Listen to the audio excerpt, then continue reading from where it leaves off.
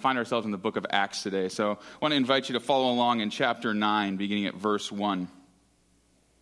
Meanwhile, Saul, still breathing threats and murder against the disciples of the Lord, went to the high priest and asked him for letters to the synagogues at Damascus, so that if they found any who belonged to the way, men or women, he might bring them bound to Jerusalem. Now, the way was just the people who were following Jesus, these new Christians. Now, as he was going along and approaching Damascus, suddenly a light from heaven flashed around him. He fell to the ground and heard a voice saying to him, "Saul, Saul, why do you persecute me?" He asked, "Who are you, Lord?" The reply came, "I am Jesus, whom you are persecuting. But get up and enter the city, and you will be told what you are to do." The men who were traveling with him stood speechless because they heard the voice but saw no one. Saul got up from the ground, and though his eyes were open, he could see nothing. So they led him by the hand and brought him into Damascus. For 3 days he was without sight and neither ate nor drank. And moving ahead to verse 17, we read, "So Ananias went and entered the house. He laid his hands on Saul and said, 'Brother Saul, the Lord Jesus, who appeared to you on your way here, has sent me to you that you may regain your sight and be filled with your Holy Spirit.'" Filled with the Holy Spirit. And immediately something like scales fell from his eyes and his sight was restored. Then he got up and was baptized. And after taking some food, he regained his strength. For several days he was with the disciples in Damascus. And immediately he began to proclaim Jesus in the synagogues, saying, "He is the Son of God." Let's pray together. God of light, inspire us this morning with your Holy Spirit. Restore our sight, that in these words of Scripture and through this sermon that we may see Christ. And now may the words of my mouth and the meditation of all of our hearts be acceptable in your sight, O Lord, our rock and our Redeemer. Amen. Famous commentator William Barclay calls this story one of the most famous, or the most famous, conversion stories in all of human history. So, what is it that makes this story so powerful? You know, at the outset of this story, we see in Saul, who becomes Paul, someone who is bent on the destruction of those following Jesus. We see someone who believes not that it is an evil thing to do, but rather that it is right to persecute these people. In doing so, Saul believes that he is protecting the institution that he loves, that he is protecting the Jewish faith and temple practices. And so it is not that Saul sees as what he is doing is evil. He believes he's doing what is right. And here, in chapter 9, this thing happens that transforms Paul, that causes him to do a 180-degree turn away from what he was doing and to something new. And we read by halfway through this chapter that Paul, or Saul, whatever you want to call him, is now proclaiming that Jesus Christ is Lord. Barclay writes that as we read this story, we actually enter in to Saul's conversion experience. Hear that again, that as we read this story, we actually enter in to Saul's conversion experience. You see, what's powerful about this story is that we can identify what it might have been like to have an entire set of beliefs and way of looking at the world turned upside down. If you had a chance to read the sermon sneak peek this last week, you might have a little insight into one of the evening rituals at the Merchant household. Being that, as yet, we have no children, but very soon, evenings are pretty simple during the week. We come home and we make dinner together typically, and then we ask the question, what do you want to watch tonight? Right? Maybe you've asked that question to a loved one or a friend before. What do you want to watch tonight? On a whim, I decided to Google how often that question is asked on the internet. And what I found might surprise you. I found a list on this digital marketing service of the commonly most searched questions in Google. And a few of these I think you would expect to find, and a few of these I think will be surprising. Moms, you will be glad to hear that near the top of the list is, when is Mother's Day? Followed closely by how to make money, as well as how to lose weight, and how many weeks are in a year. That was really high on the list, by the way. But two in particular stuck out to me, and Mother's Day is next week, by the way, as well. But don't forget that. The first I think you might anticipate, making the top 100 was, what is the meaning of life? What is the meaning of life? But right next to it was how to make pancakes. And I think it's fascinating because it actually, just those two together, I think give us a snapshot of the human condition. That is, that we are these complex creatures capable of high-level thinking, pondering our place in the universe. But all of that is happening within the context of everyday life. We are simultaneously considering who God is and who God made us to be, and trying to figure out how to make breakfast. And so we read Paul's story of conversion, and we not only identify how the world view has changed, but also we identify how this change would have impacted everyday life, right?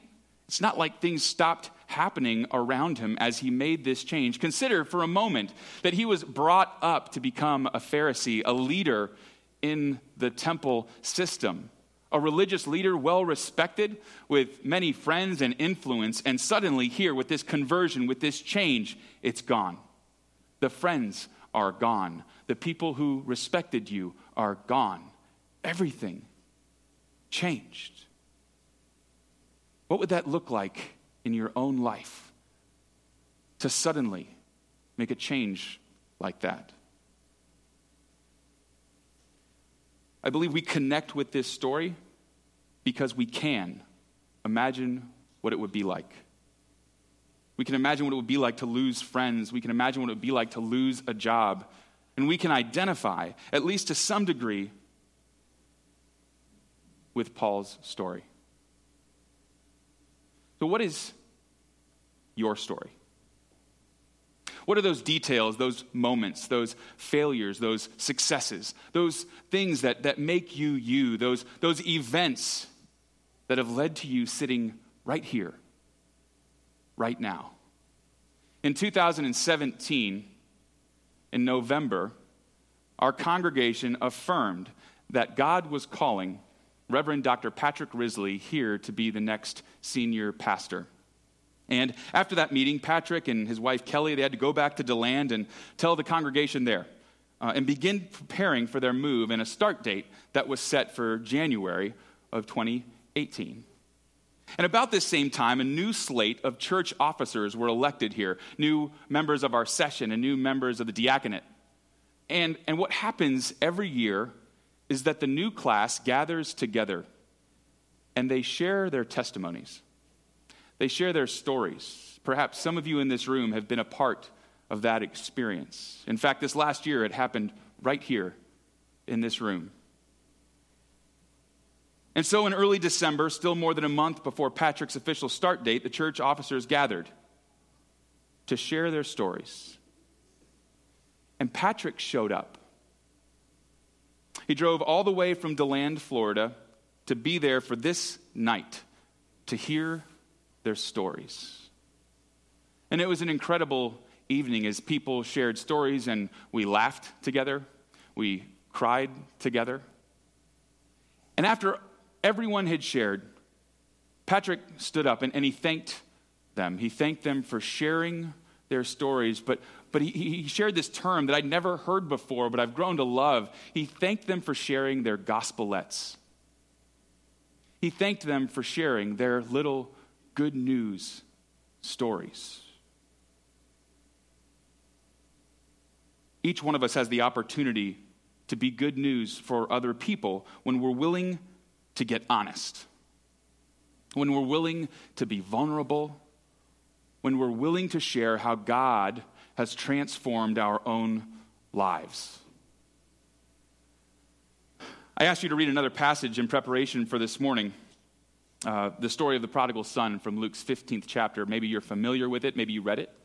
And if you're not, our kids are going to perform that as one of the stories this morning. I heard another preacher once share his experience of finally understanding the story of the prodigal son for the first time. Now, it was a story, you got to understand, that he had read and heard countless times growing up and throughout seminary. But here he was in his first church preaching on the story of the prodigal son, and he read it to his congregation. This story of a son that tells his father that he knows best. This story of a son that leaves home and spends his entire inheritance on, as Luke puts it, reckless living.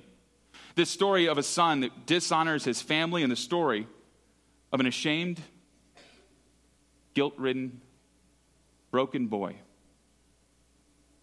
who comes home to the loving, open arms of his father. As the preacher read the story to the congregation, he found himself weeping, understanding it for the first time, identifying with the lostness of the son and the love of the father. Friends, this is the power of story. Because as human beings, we have the cognitive ability to actually experience what the storyteller is explaining. Hear that again. We have the cognitive ability to, in hearing a story, actually share in the experience that's being shared. In a recently published article on the science of storytelling, Ankit Oberoi cites a couple of different scientific studies. Now, the first that he shares was this study done in the 1990s by Italian neurophysiologist Giacomo Rizzolatti. They were studying what areas of the brain were activated while monkeys performed various activities, such as grasping at food. Stay with me. This is going somewhere. Now, one day, as the researchers were eating lunch, he reached for his sandwich and he noticed something odd on one of the monkey's monitors. The ventral premotor cortex, or the area of the brain that would normally react to the monkey grabbing food, lit up. Not as the monkey was grabbing its own food, but as he observed the researcher grabbing food. In this monkey's brain, the same activity was going on as if the monkey was grabbing at food, experiencing it as if it were real. In another study by Yuri Hassan of Princeton University, it was discovered that when listening to another speaker tell a story, the same areas of both the speaker and the listener's brains would light up on an fMRI. The same areas of the brain would light up, regardless of who was telling it had actually experienced it, and the person who was listening and experiencing it now through the storyteller. This extends even to sensory and motor neurons in our brains. And it's why this sentence, with his long nails, the boy proceeded to scrape down a blackboard, makes most of us cringe. Because our brains fire and we experience it as if it's happening. So what is your story? What is your gospelette? What is your good news story? Because when you share how you have experienced the transformative grace of God in your own life, the people you share it with get to taste it as well. Friends, when we are vulnerable, when we are willing to be truthful about how we have struggled, about our failures, and we are truthful about how God has worked in and through them to transform us as God's people, people tangibly experience the grace of God as well. And conversion begins. Can you see how this is a self-perpetuating, powerful cycle? So what is your story? Share it.